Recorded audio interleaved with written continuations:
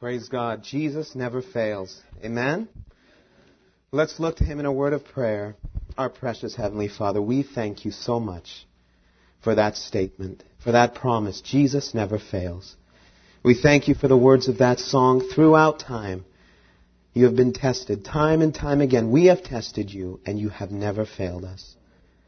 Precious Lord, we pray now that You will just open our hearts to hear Your word, Father. I pray that You will just speak through me, deliver to us what You would have us hear. We love You and we thank You. We commit this day to You in Your precious name. Amen.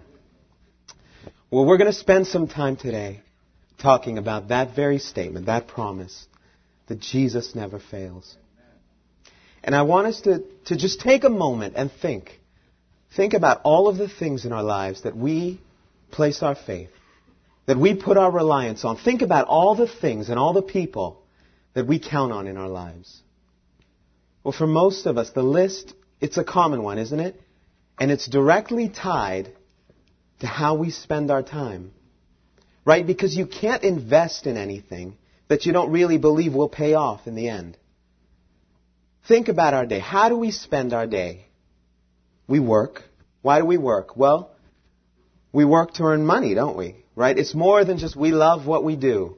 If you think for a minute that you would go to work for 40 hours a week if you didn't believe from your heart of hearts that a paycheck would be there at the end of it, do you think you'd go? Absolutely not. We go because there's a reward. There's a payoff at the end of it. Right? It's an investment for us. It's an investment in our financial security, in our future.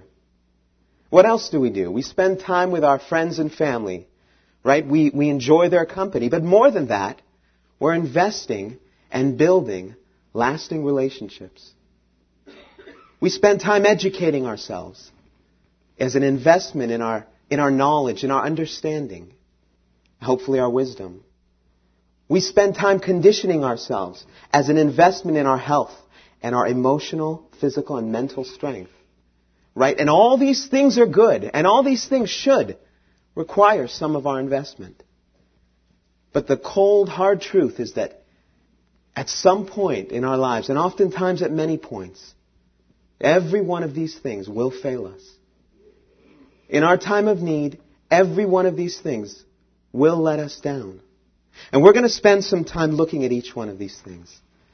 And let's start with money. For so many people, security in life is defined by how much money they have. Right? They tie their security and their future to how much money they have and how much they've saved up. We spend time making it. We spend time investing it so that we can have more of it.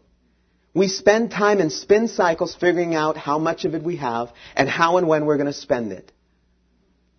Right? For us, it's such an important thing. We invest so much of our time and our efforts into our money and our security.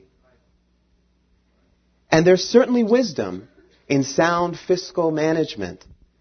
But money is never going to solve all of your life's problems.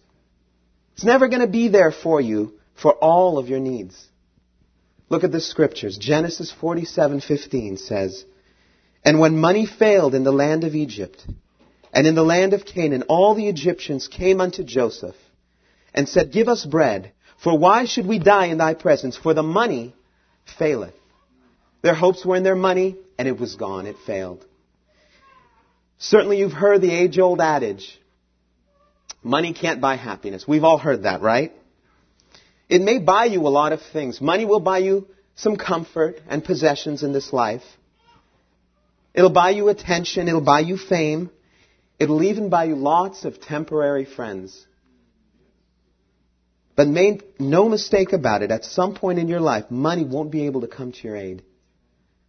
It can take you far in this life, but you can't take it with you, right? If you think money would solve all your life's problems, then ask Buddy Post. Poor Buddy Post. You see, in September of 1996, the Chicago Tribune ran a story about Buddy Post entitled, "Living Proof That Money Can't Buy Happiness." In 1988, Buddy Post won $16.2 million in his state lottery. Since then, he has been convicted of assault. His wife has left him. His brother was convicted of trying to kill him, and his landlady successfully sued him for 1/3 of the jackpot. It didn't change me, insists Post, a 58-year-old former carnival worker and cook. It changed people around me that I knew and that I thought cared a little bit about me. Today, Post is trying to auction off 17 future payments, valued at nearly $5 million, in order to pay off taxes, legal fees, and a number of failed business ventures. He plans to spend the remaining days of his life as a former lottery winner, pursuing lawsuits he has filed against police, judges, and lawyers who he says conspire to take his money. Can't buy happiness. It's a sad story, but it makes a good point. Money is never the sure-proof guarantee in your life that you can depend upon. It fails, and there are problems it can't remedy. Money can't buy you peace or bring you any comfort in this life. In the end, it can't but fail you. So, okay, money fails. That's understandable. What about friends? Surely, though money may not be there for me, surely a good friend, a true friend, will be there at all times and at the lowest points of my life. One of the greatest investments in life, it's true, is the investment into people. And the development of lasting friendships and family bonds. It's a precious and wonderful thing. But there's still investments in people that are far from perfect. You see, we're all human. We're all far from perfect. And as such, we fail and we fall and we falter. And friendships in this life, they still rely on the character of individuals. And as such, there are no guarantees. Friendship shouldn't be something that you place all of your life's faith upon. Take a look at the life of Job. Job's was a life filled with family and close friends. And at some point in his life, even those failed him. Turn to Job chapter 19. Job makes a very sad statement here when he comes to the realization that even his friends, even his family, even those he counted on, most of all in this world, well, they failed him too. Job 19, verse 14 says, "My kinsmen have gone away. My friends have forgotten me. My guests and my maidservants count me a stranger. They look upon me as an alien. I summon my servant, but he does not answer, though I beg him with my own mouth. My breath is offensive to my wife. I am loathsome to my own brothers. Even the little boys scorn me. When I appear, they ridicule me. All my intimate friends detest me. Those I love, well, they've turned against me. I am nothing but skin and bones, and I've escaped with only the skin of my teeth." If all you're counting on during a trial or a time of need in your life are the friends around you, then you're in for a tough time. Job discovered that all he ever loved failed him when he needed them most. Well, what about ourselves? You might ask, surely an investment in ourselves, our own intelligence and knowledge, well, that'll get us through, right? Education and knowledge are wonderful things and certainly worthwhile investments. But don't be fooled into thinking that your knowledge is above failure. If we try and work things out through our own intellect, we will most surely fail. You see, our knowledge and our perspective, they're limited, finite things. As we are limited human beings, we don't see the whole picture. We don't know the future. We can't see the turns ahead in the road. Right? Our perspective is limited. We don't know all the circumstances around the situation we're in. And more importantly, don't ever think that wisdom comes from knowledge. It doesn't. Don't buy into the lie that the devil can feed us, that more head knowledge equates to wisdom. We can educate ourselves all we want. We can even attend every seminary and Bible school we can find. And we can build up our head knowledge, but that does not buy us wisdom. James 3:15 says, "This wisdom, our own, descendeth not from above, but is earthly, sensual, and devilish." Because that, at our base, is what we are, apart from Christ. True wisdom comes only from God. and the life trials He takes us through. In our nature, our own thinking, it's based on our own ideals, our own standards, our own morals and ethics. And we know where those get us, right? We've been there. How many times have you found yourself in a situation that you have messed up so badly? And then you say, well, you start justifying yourself. Well, I assumed that. Well, I thought that. You see, I reasoned that. It just doesn't work. We are finite in our vision and in what we know and what we see. And our own knowledge, our own wisdom, everything we have in ourselves, it's going to fail. Okay, well, what about the strength of the human will? I may not be able to get through with all these things you talked about. But I'm strong, see. Turn your television on today, almost to any channel, and you'll be inundated with messages about the strength of the human will. You can do it. Be all you can be. Just do it. The power of one. Yeah, they got that right, but they missed the one who it is. You see, we invest our time into conditioning our minds and our bodies. We pour resources into building ourselves up emotionally, physically, and mentally so that we can be strong. This is a good thing, but this is not above failure. You know, we think survival of the fittest. I will get through by the strength of the human will. I tell you, at 20, we want to prove we're indestructible. And at 40, we still think we're indestructible. At 60, well, we begin to admit maybe we're not indestructible. And by 80, we're just trying to spell indestructible. The human body, the mind, and our emotions, well, they're destined to fail us at some point. Look at David. Look at the life of David. David had fallen into sin. Psalms 38, verse 4 says, "For mine iniquities have gone over my head. As a heavy burden, they are too heavy for me. My wounds stink and are corrupt because of my foolishness. I am troubled. I am bowed down greatly. I go mourning all the day long." David found out that even his own strength, the strength of his will, even in it, he could do nothing. He goes on to say in verse 10, "My heart panteth. My strength faileth me. As for the light of my eyes, it also is gone from me." You see, all these things, our money, our friends, our wisdom, even our own strength, every one of these things is sure to fail us. They're all good investments in themselves. But make no mistake about it, they will fail us. And don't be fooled into making any one of these the primary investment in your life.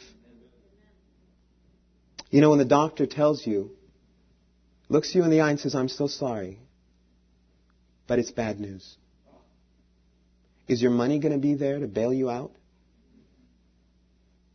When your boss pulls you aside and says, "You know what, the layoff rumors you heard about, I know they were rumors, but I'm so sorry to tell you, they're true. And you've been impacted. You've lost your job." Is your wisdom, is your strength going to be there to pick you up? My friends, there is only one thing in this life. There is only one person that can never fail us, and that is Jesus Christ. Our key verse today, let's open up to Joshua chapter 1, verse 5. And this is a verse that you should highlight, you should write it down, keep it close to your heart. And in every situation, in every trial of your life, call it to memory, because it rings true. And like the song we sang earlier, He has proven Himself time and time again. Joshua 1:5. "There shall not any man be able to stand before thee all the days of thy life. As I was with Moses, so I will be with thee. I will not fail thee, nor forsake thee." God has left us a promise there. And when you look at His character, we realize that He has not failed, He will not fail, and He cannot fail. Let's look at these. He has not failed us.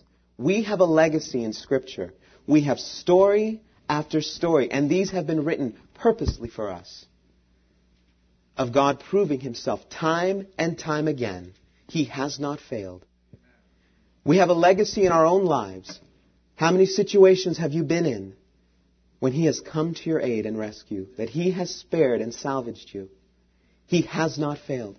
And we have a legacy in Jesus Christ, who went to the cross, his personal mission. We saw it in the movie, The Passion. I was so impressed with the commitment he had, that while he was beaten, enduring all of the pain, he kept his focus and his eye on the cross. Why? That was his mission. You and I were his purpose, and that was his goal, to get to the cross, to save us. And he didn't fail. He has not failed. He will not fail. We just read the verse in Joshua 1:5, and the scriptures are filled with verses like this. I will never leave you nor forsake you. It's as good as gold. You can take that to the bank. He will not fail. He has not failed. He will not fail. And more than that, it's impossible for him to fail. He cannot fail. 2 Timothy 2:13 says it's inherently part of his character. Though we are faithless, yet he remains faithful, for he cannot deny himself. You see, Jesus truly never fails. And we can say that. We can say those words. And we can even believe it. But now and this morning, today I want us to ask ourselves, do we live it? And what does that mean? Jesus never fails. Well, this isn't some mantra that we can just carry in our back pockets and it gives us license to live our lives how we want, to mess up so badly and then say, in despair, Jesus, help me. You never fail. You promised. Well, there's a nuance in this verse. Jesus never fails. It doesn't mean we have license to live how we want, to set our own standards, to prioritize our lives based on what feels good to us, what's convenient for us. Jesus never fails means Jesus never fails to keep his promise and to keep his word. His word says, I will honor those who honor me. See, we like verses, and we do this so much in the Christian life. We like verses that place all the responsibility on God and none on us. Jesus never fails. I'm out of it. I'm out of the loop. He's going to handle it all. That's not what it means. This is like going to an investment banker. This is like walking up to Carl and saying, you know, there's a stock that has recently tripled its value, and I think I should get in on that reward. But you never made the investment in the first place. You see, you can't claim the benefits if you never took the risk in the first place. And unlike any investment you've ever heard of, placing your faith, placing your life, placing your trust fully on Jesus Christ is a no-risk investment. Yes, God's Word is filled with promises, but there are requirements on our end. He offers us salvation, and He promises us eternal life. But we have to accept Jesus Christ and receive the free gift. He promises an abundant life to us, but we have to walk in His ways. We have to live our lives according to His principles and standards. He truly will never fail to keep His word and His promises, but we can't fail in obeying His word so that we can receive and inherit that promise. Amen? So what about me, you ask? Well, I've kept the faith. I've put my faith, I've wholeheartedly trusted in God. And He didn't spare me from the trial. He didn't spare me from this disaster as I see it. My friend, our timetable isn't God's. You see, we only see the present. We only see the trial we're in right now. Don't think that the chapter of your life that you're in right now is the last chapter. God may just have an amazing ending to your story. And I want us to turn today to my favorite Bible story, one of my favorites. Daniel chapter 3. We're going to look at this principle. We're going to look at Three young men, three Hebrew boys, who placed all of their faith and trust in God, who held on and stood. And we're going to see what happens to them. Daniel chapter 3. We're going to start in verse 1.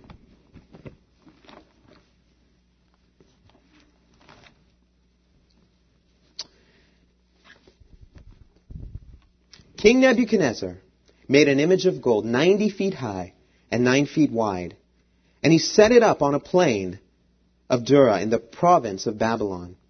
He then summoned the satraps, prefects, governors, advisors, treasurers, judges, magistrates, and all the other provincial officials to come to the dedication of the image he had set up.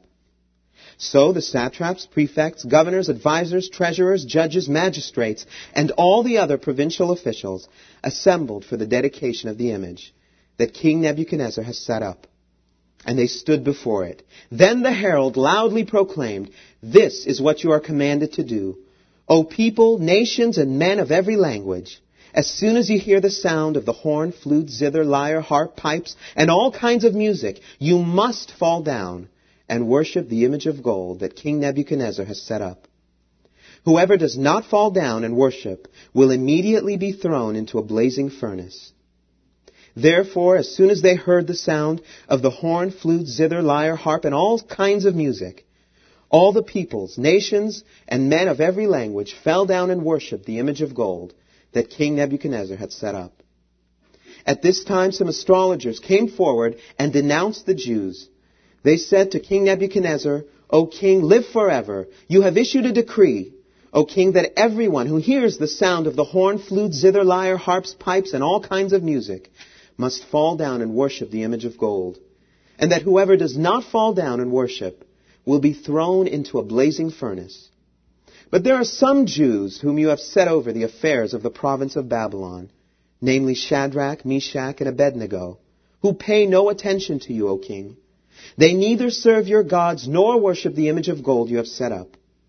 Furious with rage, Nebuchadnezzar summoned Shadrach, Meshach, and Abednego. So these men were brought before the king, and Nebuchadnezzar said to them, "Is it true, Shadrach, Meshach, and Abednego, that you do not serve my gods or worship the image of gold I have set up? Now when you hear the sound of the horn, flute, zither, lyre, harp, pipes, and all kinds of music, if you are ready to fall down and worship the image I made, very good. But if you do not worship it, you will be thrown immediately into a blazing furnace. Then what God will be able to rescue you from my hand?" Shadrach, Meshach, and Abednego replied to the king, "O Nebuchadnezzar, we do not need to defend ourselves before you in this matter. If we are thrown into the blazing furnace, the God we serve is able to save us from it, and he will rescue us from your hand, O king. But even if he does not, we want you to know, O king, that we will not serve your gods or worship the image of gold you have set up." What an amazing stand these three young men made for the Lord. In the face of a sure death, they stood for what they believed in. They stood for their convictions. They faced death. How easy it is for us to make stands today. What are we facing? Are we facing a fiery furnace? No, we're facing embarrassment. We live in a free country, but we don't want to look different. We don't want the shame of standing up for Christ, of not fitting in with the world. These men, these boys, had death looking them in the eye, and they stood. Let us take that same stand today. Let us pledge to make those same stands for Christ. You see, these three young boys, their legacy was defined by that stand they took.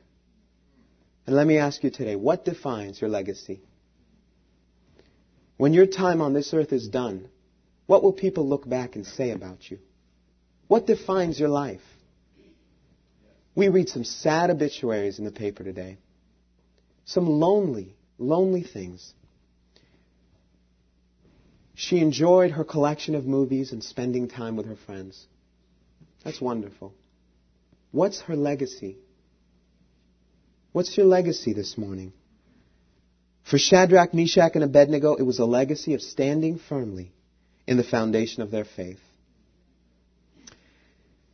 We're gonna read the rest of the story, but you know what? God could have ended the story with Shadrach, Meshach, and Abednego taking that stand, refusing to obey the king's wishes, taking the stand for God, and Nebuchadnezzar could have said, I've heard you, and I respect your wishes. Go in peace.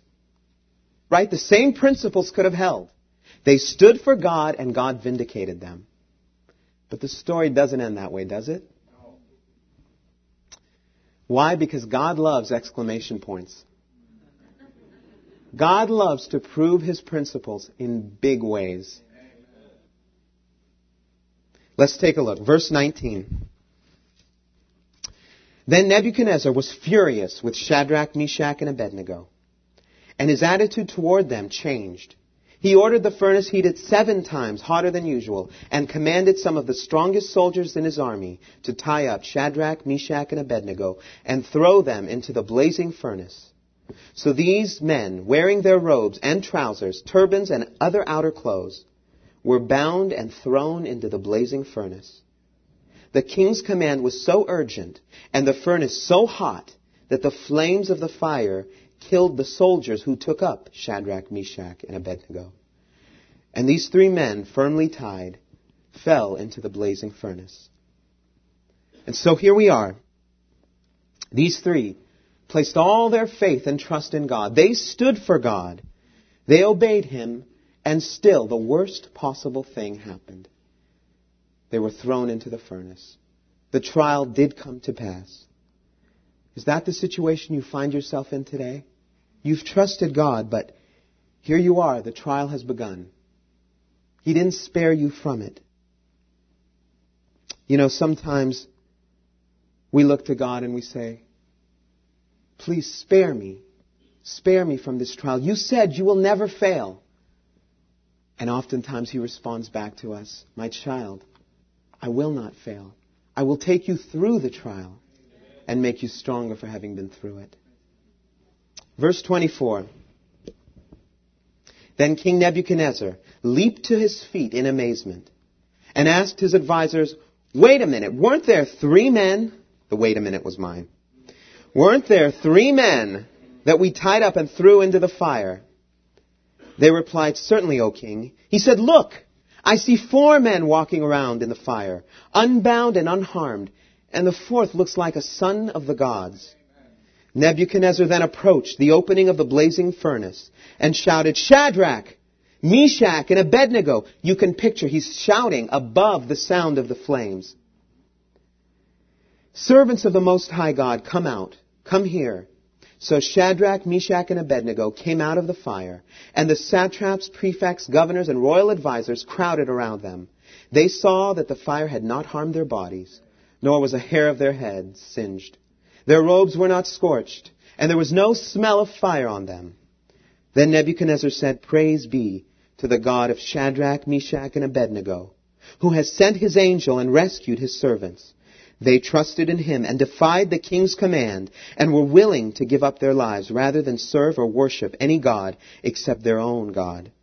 Therefore I decree that the people of any nation or language who say anything against the God of Shadrach, Meshach, and Abednego be cut into pieces and their houses be turned into piles of rubble, for no other God can save in this way. Then the king promoted Shadrach, Meshach, and Abednego in the province of Babylon. What an amazing ending. I will honor those who honor me. Once again, the Lord kept His promise. Truly, He never fails. He didn't necessarily spare them from the fire, but He took them through it. And think of the testimony it had on those around them. An entire kingdom was changed because of the stand they took and the trial they went through. If God is taking you through something today, think of the impact it will have on others when you keep your faith. When you keep trusting in God and He takes you through it.